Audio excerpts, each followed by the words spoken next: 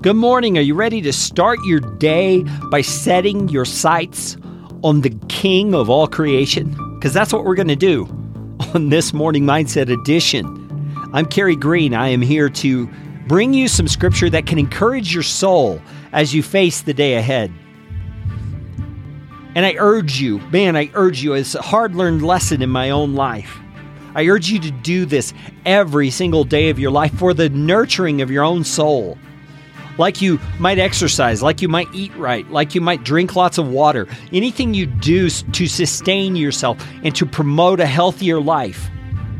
Think of that thing when you think of something like this Morning Mindset, because that's what it's aimed at providing, is nourishment, but on a soul level and on a mindset level. In the last few episodes, I've been talking about Psalm 63 because David in this psalm is expressing a hunger for God that we all need to have. We all need to nurture in our own hearts. And he's already said that he's hungry for the Lord, that he's reminded himself of God's power and God's steadfast love. And because of that, he's beginning to praise God. And in verse 4, he says, "So I will bless you as long as I live. In your name I will lift up my hands." Do you hear David's determination in there?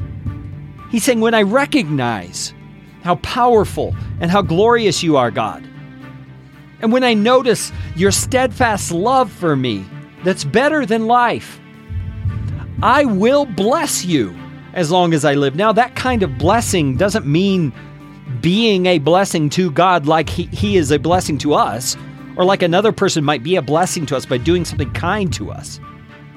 The way David says it, I will bless you, is another way of saying I will praise you. I will give you glory. I will lift you up so that others can see. I will magnify who you are in the eyes of others. I will bless you. And look at his commitment. As long as I live. Is that a commitment you are able to make in your own heart right now? No matter what's going on in your life, no matter the circumstance, are you able to direct your intention, your will, your thoughts to a commitment to bless the Lord? We've got to get there. We've got to take control of these things we call emotions that have no ability to even think. They're just responders. They're reactionary in most cases. We've got to take control of them when the circumstances in our lives are bad and choose with our will, choose in our minds to set our focus on the truth about how God feels about us. Because the reality is we can get distracted and knocked off course when difficulties come. We start believing God doesn't love us. He doesn't have steadfast love for us. That his love is not better than life. That his power and his glory are not available on our behalf. But the truth is that they are. And like David, we have to remind ourselves of those things and commit. I will bless you, Lord, as long as I live.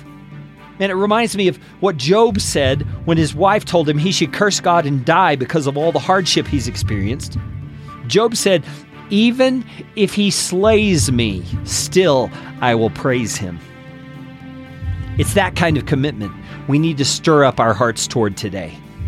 Because who knows, something dreadful could come into our lives today. And we need to remind ourselves that should that happen, God's steadfast love is still present. And it is still better than life. You see, in those moments, our tendency is to doubt God. Doubt his love because what's happening doesn't feel loving. And we have this knowledge in the back of our minds that God could change this circumstance. He could prevent it from happening. And that is absolutely true.